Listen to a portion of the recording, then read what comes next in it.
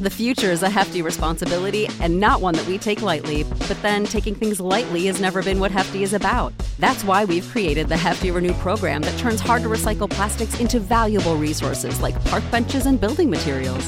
To participate, simply fill up an orange Hefty Renew bag with accepted items, tie it up, and drop it in with your regular recycling. That's it. It's that easy.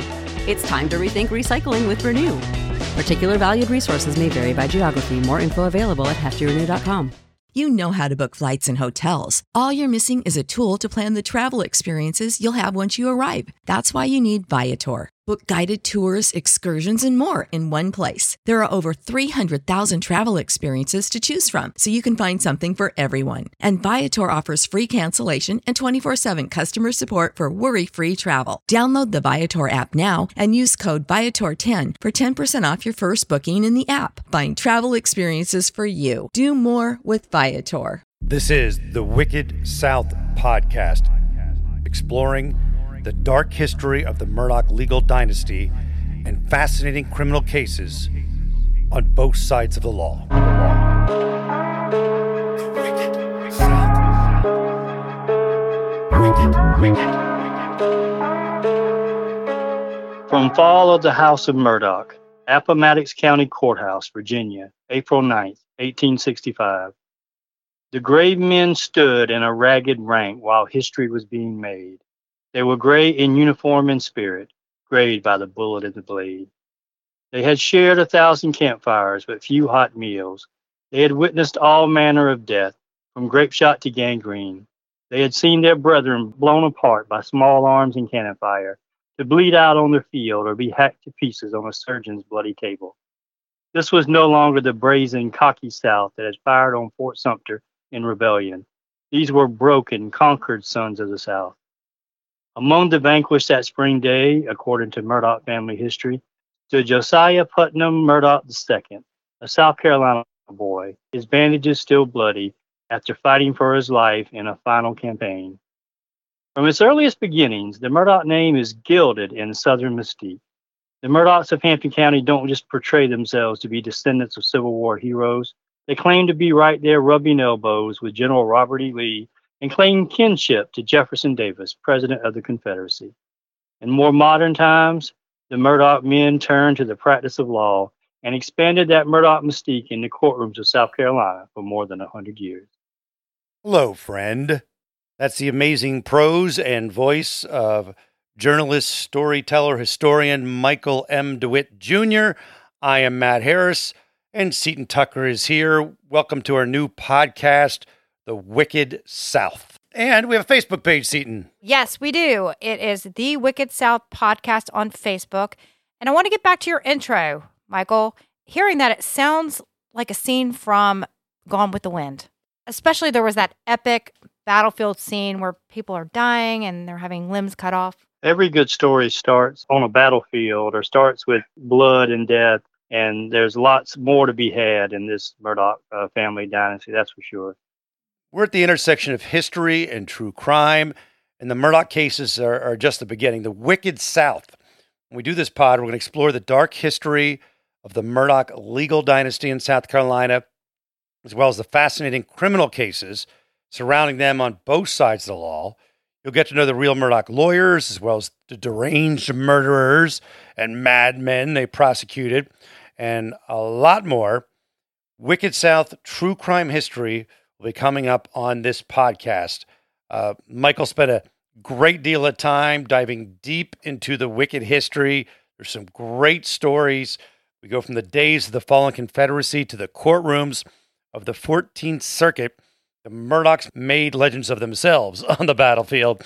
The gridiron, the courtroom, they built a powerful, wealthy, legal, and political dynasty. In 1912, J.P. Murdaugh II's obit noted he served the Confederacy as a member of the famous Hart's Battery, in which he distinguished himself with utmost ability, is the quote. He noted that he had been severely injured in battle, but rallied from the injury, still healing, to rejoin the unit and be with Robert E. Lee's forces at the historic surrender to General Grant. Well, again, this is according to family legend, and Michael, they didn't do much to quell this story. They loved rolling with these tall tales, right? That's correct. You see these claims made in obituaries. You see them made in Hampton County history books, and they may very well be true. But if not, the Murdaugh certainly didn't discourage it. And afterward, J.P. Murdaugh II amassed his wealth in mining, the fertilizer industry, and real estate, including a major land acquisition in Alameda, an unincorporated area near Varnville that became a country home to others in this line of the Murdaugh clan. And if you followed the Murdaugh trial, you know that Alameda played heavily in it. Varnville played heavily in it. Alameda, the mother and father of Alec, still lived there at the time of the murders. And there's many references in during the trial of him going there after the murders were alleged to have happened. And did he take guns over there or a raincoat over there? There's lots and lots of mentions of Alameda during the trial. And Murdaugh, this version of the Murdaugh, J.P. Murdaugh II, married Annie Marvin Davis, who was said to be a loyal, quote, daughter of the Confederacy and cousin of the, quote, great and illustrious statesman Jefferson Davis, who was president of the Confederate States of America, according to several newspaper articles. Not something in this day and age. It was different times. And is there proof about this relationship, or is this one of those things that was a story? I am a historian and journalist. Genealogy isn't my forte. I have spoken to a local who is a very good genealogist, and she's done some research. And she can't find the direct kinship, but she has found where they think they were kin by marriage. So the claim may be accurate to a point. It may be related by marriage instead of blood. But when you're building a legend, I guess that still counts. And make no mistake about it, they were at that point very proud Confederate supporters. There's no question about that. Okay, so let's actually jump into the Murdaugh family and kind of go back to how they got their roots in Hampton County. J.P. Murdaugh II, eyesight was failing in 1885, so he moved to Varnville and eventually had 8 children. J.P. Murdaugh II's youngest son, Randolph, was born in Varnville on February 28, 1887. He briefly attended the U.S. Naval Academy until health problems disqualified him from naval service. He then went to the University of South Carolina and graduated in 1908, and then from law school at USC in 1910. He was the first of 3 Randolph Murdaughs to embrace both the practice of law and politics, and he wasted little time starting what would become one of the most prominent law firms in South Carolina, PMPED in Hampton. That is hard to say, PMPED. I still struggle with that all this time later. So many letters that kind of blur together. It's hard. But this was the beginning of the dynasty right there. Yes. Randolph Sr. founded PMPED in 1910. And again, Murdaugh's legendary mystique can be seen from day one, because they say he did not put a sign outside of the front door because he said everyone knew where to find him. So he did not need any sort of sign. Then in 1920, Randolph Sr. was elected solicitor of the 14th Circuit, a position that he, his son, and grandson held for roughly 86 years. Then that's what they keep talking about, this Murdaugh dynasty. For more than 100 years, the Randolph-Murdaugh trilogy amassed wealth throughout the personal injury law firm and through power through the criminal justice system, until Alec Murdaugh brought it all crashing down. Yeah, the personal injury lawsuit was that in existence? Personal injury lawsuits way back in the early 1900s? Do you know, Michael? Absolutely. I saw lots of cases of lawsuits. There were a few railroad cases in those early days, but primarily timber companies were.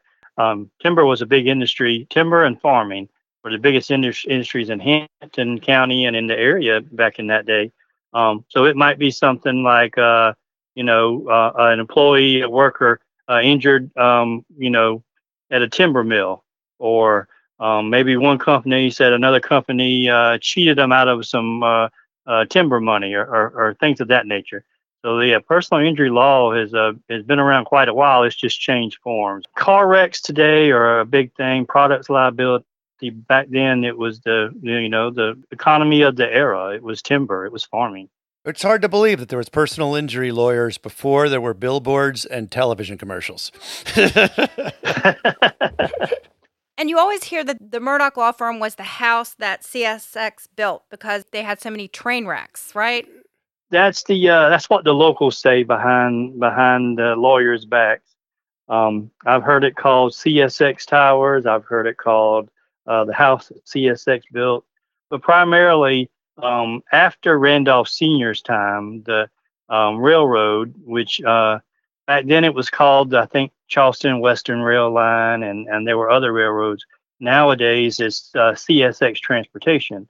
But in modern times, the railroads were a favorite target of this law firm, and that's what earned the nickname.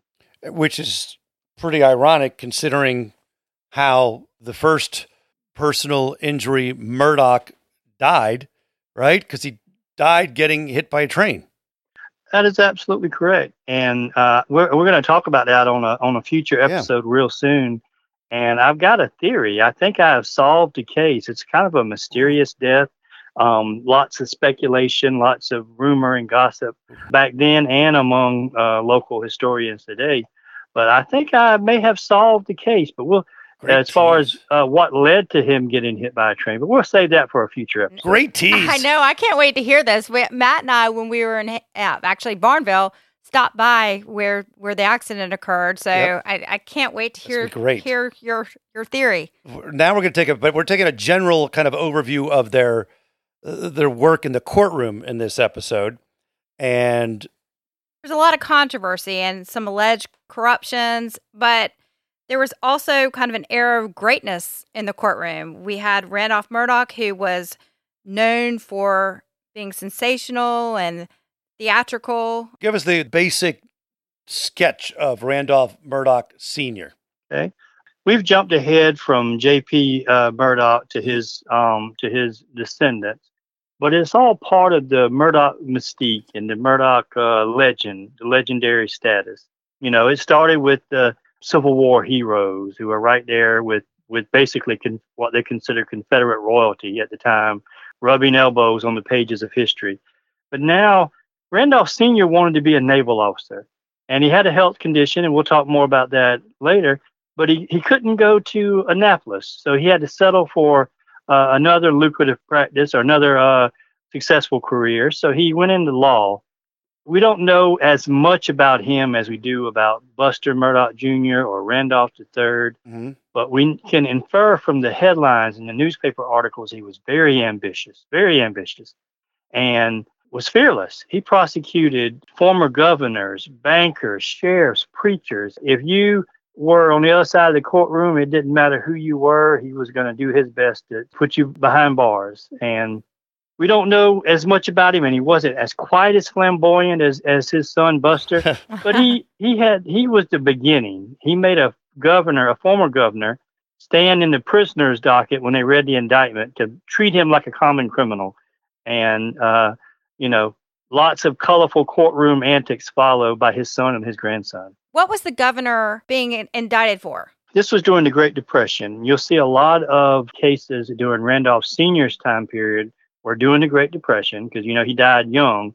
So from 1910 to 1940, so in those 30 years, the markets crashed. Banks went out of business. People jumping out of windows because the stock market crashed. So he put away a lot of bankers. There were a lot of bankers out there that would do things like they would continue to accept money even though they knew their bank was broke. And one of those bankers was a former governor. I want to say he was a Charleston area banker who had also been elected governor. I don't have his name in front of me. But the governor was on trial for violating the banking laws of the day. And he added insult to indictment when he made him stand in the prisoner's docket instead of getting the white collar gentleman's treatment like they say Paul Murdaugh got when he went to be arraigned for the boat crash case. Well, he didn't give the former governor, the gentleman's treatment. He was in the orange jumpsuit of the day. Black and white stripes. Right. This plays into how they became sort of beloved by people in the community because they were going after, at the beginning here, Randolph Sr., going after these people who were supposed to be untouchable, like former governors and bankers and sheriffs and et cetera. So I think that started them on this path of like the community, like, all right, these are our guys. They're taking down the big guns. And at some point that kind of flipped a little bit, but right? I mean, that's got to get you points with the community when you're taking down what appear to be untouchables. Right. If you put your money in a bank and all of a sudden this rich Charleston banker governor takes off and your money's gone, then you probably are happy that this person's being prosecuted. Yeah. Well, the Murdaughs, even going back to Buster's time, they claimed to be the representative of the little guy. They took the cases for the little guy and they sued the big corporations. They sued the people who had money in a personal injury law firm. So that made heroes out of them. If they were your lawyer and they got you a chunk of money, they were your guy. And Randolph Sr., so he's suing a bank for doing slippery shenanigans. And then 100 years later, Alec Murdaugh, his great grandson, is using the bank to do shenanigans. Yeah. Quite the opposite. Let's move to Randolph Sr.'s son, Buster Murdaugh, who would be Alex's grandfather. Yeah, I got to do the math. He was a football player at USC, and he was big time in Gamecock football. Went to USC Law School like the rest of everybody. And Alec went to USC Law School and played. Well, he was on the team. I don't think you probably know more about it than I do, Michael, but I don't think Alec Murdaugh really played much on the team because he had previous injuries. Yeah. In the Fall of the House of Murdaugh, in that book, I wrote that the Murdaughs had a playbook of traditions, and one of them is attending USC and USC Law School, and the other was playing Gamecock football. So obviously, Buster was, quite the athlete. He earned the name because he would bust the opponent. And Randolph III, I think he was probably average. Alex wasn't, from what I've read, wasn't a great athlete. To him, I think he walked onto the team, if I'm not mistaken. Buster went on a scholarship. Remember the Great Depression of his father, Randolph Sr.? Well, Randolph's fortune, all the money that J.P. Murdaugh made, all the money that Randolph inherited kind of got washed away in the Great Depression. He was kind of broke like everyone else. So Buster Murdaugh went to Carolina on a football scholarship. That's how he was able to get there. And you can read all about this in the upcoming book. Buster, in the beginning, you have to kind of admire him because he worked 2 or 3 jobs while he was going to school. He got there on a football scholarship. He clerked in the South Carolina Senate and did other jobs to help pay his way. He was a child of the Great Depression. And then you have the other Murdaughs. They built that wealth back up. So they don't have the working class grit that Buster quite had. And Alex didn't have the football talent that the rest of them had. To him, it was just part of the family tradition. I've got to do it whether I play or not. I got to get on the team, No, you always think of them always having generational wealth from the get-go. That's actually really interesting that Buster had to work his way through school. Yeah. Describe Buster Murdaugh. It sounds like, in some of the descriptions I've read, Boss Hogg kind of comes to mind, or someone like that from the Dukes of Hazzard. Give us the take on what Buster's image was, as an attorney, I should say. Well, like I said, he didn't inherit the wealth that his father and grandfather had. He had to rebuild it on his own, but he did inherit that solicitor's office. He was raised the son of a attorney and a solicitor, and when his father died young in that train wreck, he just stepped into those big shoes. But he is a combination of grit and ambition with a healthy dose of arrogance. He's very, very cocky. In the courtroom, he's flamboyant. He's even more flamboyant than his father was.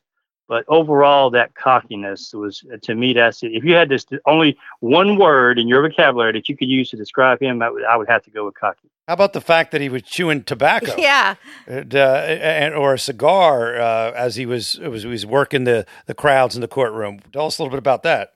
Well, it was a different time period. I mean, if you In some venues, you might not even be looked at twice, but there is a Hampton County legend. I haven't seen it written anywhere. I've only heard it orally that he was chewing tobacco in a 14th Circuit courtroom. I had the name of the judge, but since I haven't confirmed it, I won't mention the judge's name. But the judge, that particular judge, objected to the fact that Buster had a big old wad of red man in his cheek, and was apparently he was spitting. I don't know if he had spittoons in the courtroom or if he was spitting into a cup, but apparently he was spitting during the court session. And the judge stopped and said, "You're going to have to take that chewing tobacco out of your mouth. I can't have you chewing and spitting in my courtroom." And Buster said, "Okay." Well, he packed up all his court files, packed up his briefcase, and he just abruptly walked out the courtroom. And he was the only prosecutor there. They couldn't have court without a prosecutor, so eventually the judge called him back and said, "All right, I reckon you can chew." And they let him back in. So is Hampton a big tobacco area? Because my husband grew up near the Florence area, and actually his dad was from Chesterfield, and his parents were sharecroppers, and he grew up picking tobacco. And our family legend says that he started chewing tobacco when he was like 8 or something like that. Right, because they were right by the So, fields. I mean, definitely times have changed, but was tobacco something that was grown in Hampton? It was, but it wasn't the major crop. Back then, the major crop was truly watermelons. As you know, we have our watermelon festival is named after that. And it's not anymore. And we could probably spend a whole nother episode talking about the evolution of agriculture over the years. But watermelons is no longer our biggest crop. But one county over, I'm told, in Colleton County, where they had the murder trial and where Mosell's at, I'm told it was very big over there. A lot of farmers in Islandton, which is near Moselle, and a lot of farmers in Colleton County grew tobacco. And folks over here in Hampton County grew watermelons. So I guess maybe at the farmers market, they swap a melon for a good chew of tobacco, I guess. You chew the watermelon, spit the seeds instead of the tobacco. Yeah. Let's talk about this trial where Buster brought in 2 hunting dogs. Tell us about that. I'm trying to do some more research. In one article I saw, it appeared that Buster brought him into the courtroom. I suspect that might have been the other attorney that brought him in, but at any rate, they were introduced as evidence. It was a murder trial, and I think the victim was shot, but they were trying to claim that because he was in a boat and had 2 dogs in the boat with him, the boat turned over and caused him to drown or whatever. Most interesting part of that story was the 2 dogs were introduced as evidence to show how big they were and that the weight of the dog could indeed turn the boat over. So I suspect they might have been introduced by the defense attorney, and Buster had a field day with it. He just kept making jokes saying to the jury, "I promise not to ask the dogs more than 2 questions each." Or first he said if they will refrain from questioning the dogs. And then he said, "I promise not to ask them more than 3 questions each." There we go. There you go. Well, a lot of people wanted to question Bubba in the Alec Murdaugh trial. I know. That is right. That's what's so craziness about this story from 1956 and it's 2000. Enjoy all your favorite sports like never before at BetMGM. Sign up using code Buckeye and receive up to $1,500 back in bonus bets if you don't win your first bet. When you register with BetMGM, you'll get instant access to a variety of parlay selection features, live betting options, and the best daily promotions in the business. And with BetMGM at your fingertips, every play and every game matters more than ever. Place your money line, prop, or parlay bets with the king of sportsbooks today. Sign up using code Buckeye and receive up to $1,500 back in bonus bets if you don't win your first bet. BetMGM and GameSense remind you to play responsibly. 21 plus and present in Ohio, subject to eligibility requirements. Rewards are non-withdrawable bonus bets that expire in 7 days. Gambling problem? Call 1-800-GAMBLER in partnership with MGM Northfield Park.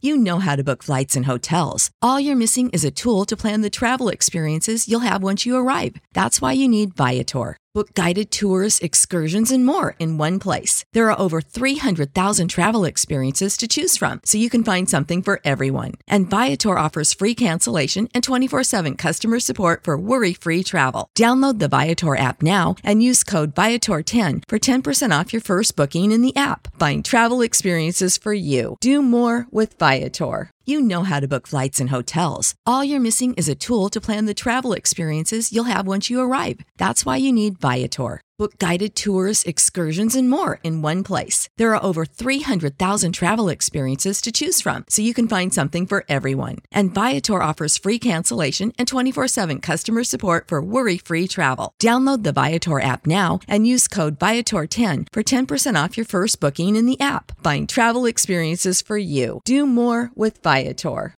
23, and we would love to have those dogs on trial that were there at Alex at the murder scene. There was artwork. People did artwork about Bubba. Yeah, yes, exactly right. Well, how long was Buster Murdaugh as solicitor? Because, I mean, we have a story from 1956. We have a story from he was a long time. You know, always double check my math because I'm a historian, but my math memory is not so great. 1940 to 1986. So, yeah, his father was elected in 1920. His father died in 1940. So Gotcha. He served as solicitor from 1940 to 1986, which means his father was solicitor for 20 years and he was solicitor for 46 years. Wow. Let's talk about this sign that he had placed on I-95. I mean, many of our listeners have driven on 95, and he put a sign up that said, "Murders welcome in Colleton County." I don't think we can see signs like that on the interstate these days. So why did he put that up for? What was the point of the sign? Well, that he didn't put the sign up. He threatened to put the sign up. Okay. He didn't. Okay. He was prosecuting a murder trial in Walterboro, and he told the jury that if they did not deliver a guilty verdict, then they might as well put a sign in blood on I-95 that read "Murderers welcome in Colleton County." I think I wrote this in an article or two. The Murdaughs won in the courtroom either through the power of connections or just good old Southern charm.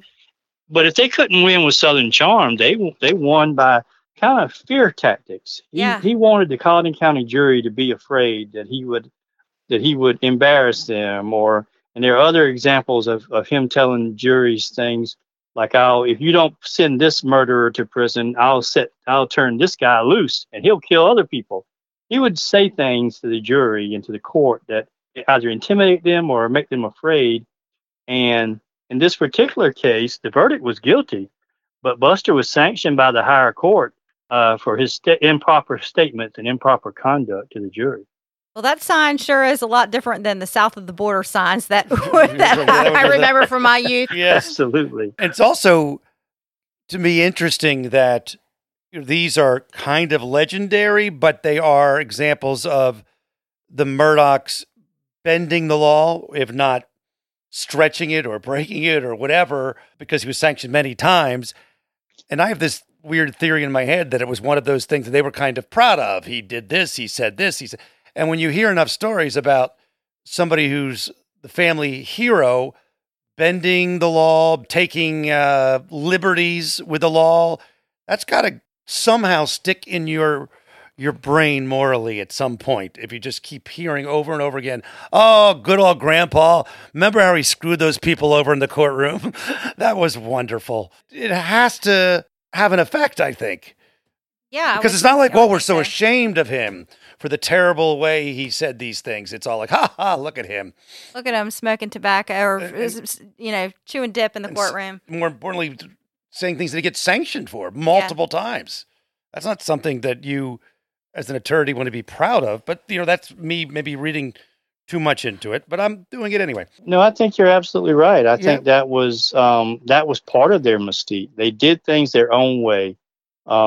And, they were the law here in the 14th Circuit, and they did things their own way. And I'm just curious. I'd like to know the types of family stories that Alex Murdaugh heard. I'd like to know if Randolph and the family sat around and talking about the old man and how he got away with this and how he got away with that. And I wonder if maybe that had a large part in making Alex Murdaugh who he was. It could have. I'm with you. I would have liked to be a fly on the wall with the Buster and Pat Conroy meeting. Oh, yeah. From descriptions, they both seem like they're real big personalities. And yeah, we touched on it briefly in the episode about your book, but tell us about that Pat Conroy meeting. And those who don't know, Pat Conroy, an author that Prince of Tides, Great Santini, and he's legendary Southern writer, but he's known, of course, nationally. Explain about that meeting. An editor reminded me that Conroy was a fiction writer, so like any good fiction writer, he's going to exaggerate a little bit. He doesn't have to be 100% factual as we do when we're writing nonfiction or journalism. But I believe that this is pretty much more or less true. But Conroy was on trial in Hampton. For whatever reason, when he sued to get his job back as a teacher on Defusky, and he wrote about that in one of his books, the trial was held in Hampton, and he wrote about this man sitting in the back, smoking a cigar, just laughing his ass off was the way the quote went at everything he said. And after the trial, he walked up to him and introduced himself to Conroy and said, I'm the cock of the walk in this part of South Carolina, and boy, you really know how to put on a show. And then he blew cigar smoke into his face and asked him to give up that teaching nonsense and come join the law firm. Wow. I won't quote the rest of it because he uses some more strong language, but basically he's offered to make him a dang good lawyer, and Conroy turned him down. That's kind of a real statement of the character. I could just visualize it, right? You could just visualize this guy with the big cigar, like foghorn leghorn sort of. Yeah. well, I ought to tell you. Yes. Boss hog. I think boss hog is a good analogy. Yep. A big personality. Yes. All right. Let's talk about Randolph Murdaugh III, which would be Alec and Randy and John Marvin's father. I don't know if he did try or he claimed to have tried more than 200 murder cases. Is that a braggadocious mention, or is that a reality? Yeah, I got that information. I interviewed him in 2018 when he was awarded the Order of the Palmetto, which is the highest civilian honor you can get. Sometimes it's well-deserved. Sometimes I think it's political in nature, but he was awarded the Order of the Palmetto. So he sat for an interview at his office in Hampton, and this was before. It was the same year Gloria Satterfield died, but it was before any of this came out. So I'm a reporter, editor for The Guardian, and we're having a nice little friendly sit-down interview. And he tells me that in his roughly 20 years in 5 counties, he has tried more than 200 cases, and he even got 2 murder convictions in 1 week in the same term of court. Wow. And obviously, you'd have to do a great deal of research to confirm that. Well, if it's 20 years, 200 murder cases, that's 10 a year. He's cranking them out like once a month. So, I mean, some of them, I would assume some of them don't have much of it. It's like guilty or whatnot, right? There's not a whole court trial after every one. Right. You have a lot of guilty pleas, and then you'll have some trials. Yeah. It also seems like maybe there's a lot of murders happening in the 14th Circuit. Well, you got to remember that's a lot of, there's 5 counties. So yeah. It's a large. That's just my non-professional opinion. Well, you've got, from Allendale, you got rural counties like Allendale and Hampton, and then you go all the way to Beaufort County, which includes Beaufort and Hilton Head. When you're the only prosecutor, I think in later years, they hired more assistant deputy solicitors. But in those early years, I imagine Buster probably had 400 murder cases or more than that. Can't confirm it, but I find it very believable. Awesome. Sure. And now this is the favorite story for Seton because she grew up in Hilton Head, went to school there, high school there. And so the story about Randolph and the Gold Club, which was, well, explain what the Gold Club was. All right, let me tell this story. Okay. What the Gold Club is. Oh, she's so excited. So, yes. So I remember when this Gold Club was coming to Hilton Head, it was, I mean, people were up in arms. Some people were in favor. It was big news in Hilton Head about this Gold Club.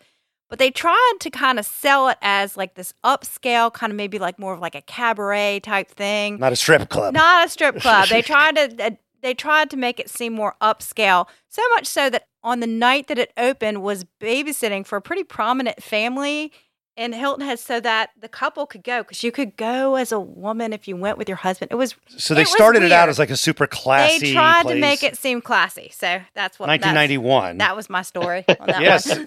And you knew at the time that's where they were going? Yeah, no, they told me they were going, but they were trying to make it seem more like a review, like the Moulin Rouge in Paris, that it was going to be like something more upscale. So I don't think that was really accurate, but they did try to make it seem that way. What was Randolph III's part in this gold club that they were trying to make sound upscale?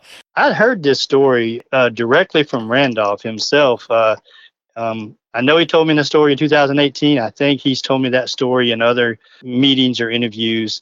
And, I never really gave it much thought to the accuracy of it. I just said, hey, that's a pretty interesting story. That fits with the Murdaugh mystique. That fits with the Murdaugh character.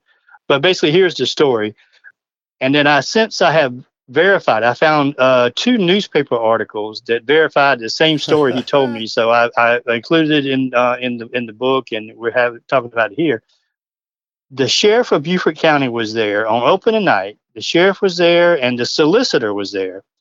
And whether he was there on personal business or public business is up for debate. But he said that when he got in that night, he had been up late serving the 14th Circuit. But he was there for the grand opening, and when the Baptist and the concerned citizens came to him, he said, I'll monitor the situation. I promise you, I'll keep a close eye on their activities. And when he told me the story, when he said close eye, he winked. Yeah. So, it's up for your interpretation. Well, he takes his job seriously. He was making sure he's keeping an eye. Now, Seton, do you need an update on the Gold Club? Is it still... It did not last long. No. I can't tell you the exact specifics. But in the South, in that area, the Baptist and whatnot, it's hard to pull off the classy gentleman's club. I mean, there are gentlemen's club on Hilton Head now. I believe so, but it's more... You believe so? You ever been there? No. But they're probably not the classy joints that they tried to be. I mean, they might be nice, but they're not... I think it's where golfers might go. Who knows? They try to pretend you don't know. That's great. I'm just kidding. Well, put yourself in the character of Randolph Murdaugh. I always like to inject myself into the character and what they think and what they feel. And some of it's just purely, an educated guess. But he's from Varnville, Hampton County. We don't have gold clubs in Hampton County. So you're a small town Hampton County boy, and you go over there to, Hilton Head wasn't always like it is now. Hilton Head kind of blew up, as Seton knows. So you're a small town boy, small town solicitor, and now you're in one county in your circuit is really booming, and they've got strip clubs and women on stage that you don't see in Alameda, you don't see in Varnville. So yeah, I imagine it was quite a temptation when you're a Murdaugh and you got lots of money, lots of power. I imagine there was probably more than one night and he was out serving the 14th Circuit. How far is it to Hilton Head from, say, Seton, Varnville, or... I have not actually done the drive from Hilton Head to Hampton. What do you think it is, Michael? From my part of Hampton County, it's like an hour, maybe a little more, maybe a little less. If you get on 278, it means like 3 hours. Well, an hour. Hey, this guy's driving an hour to go to a strip club. That is dedication. The other notes about Randolph Murdaugh III, the papa of Alec and Randy, he had this armed robbery situation. Tell us that deal. He was colorful. I think that Randolph III had his, he had one of his lines to me, and I quoted him in the book, was, the older I get, temptation avoids me. Well, I think arrogance and money and power, I think they were Buster Murdaugh's temptations. And I think Randolph III had more worldly temptations of his own. There are drinking stories out there. There are more stories like the Gold Club stories out there. And if I couldn't prove them, I didn't print them. He had his share of temptations, and in the courtroom, he wasn't as colorful or as theatrical as his father, but he did have his moments. And one of them was there was a trial, armed robbery, and He walked up to the courtroom as the prosecutor and said, "Would the two defendants who committed the armed robbery please stand up?" And then both suspects took the bait and stood up. That was a good tactic. That was one. Yeah. Yes. And he also did a little tactic in the 89 death penalty case in Waldoboro. How did that play out? This kind of reminds me of some of the interruption and some of the things that happened in Alex Murdaugh's case.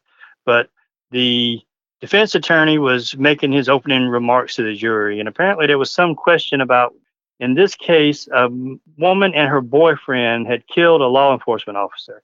And they were trying to say that the boyfriend did it and not the girlfriend. So the defense attorney said, "Did she shoot the weapon or not?"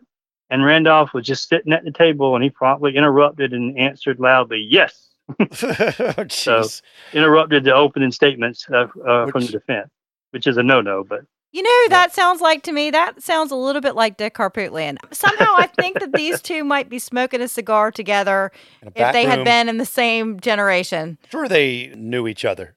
They had to have in the 80s. Yeah, I guess they're not. Sure, Yeah. Dick's younger, but I would have to assume that they were at least friendly with each other, if not buddies or whatever, right? They were certainly contemporaries, and and Harpootlian probably even went up against Buster a time or two in the later years of Buster's career. Yeah, because it's been around a while. I don't know if I mentioned this in our earlier conversations, but the same governor, Henry McMaster, the same governor that signed the order of the Palmetto for Randolph, was once one of his political opponents.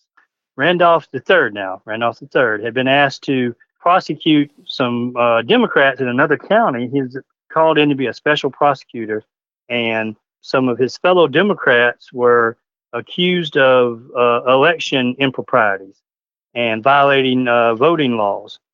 Well, SLED had a folder 6 inches thick on these Democrats, and Randolph III comes in after one day and says, "I don't see anything illegal here.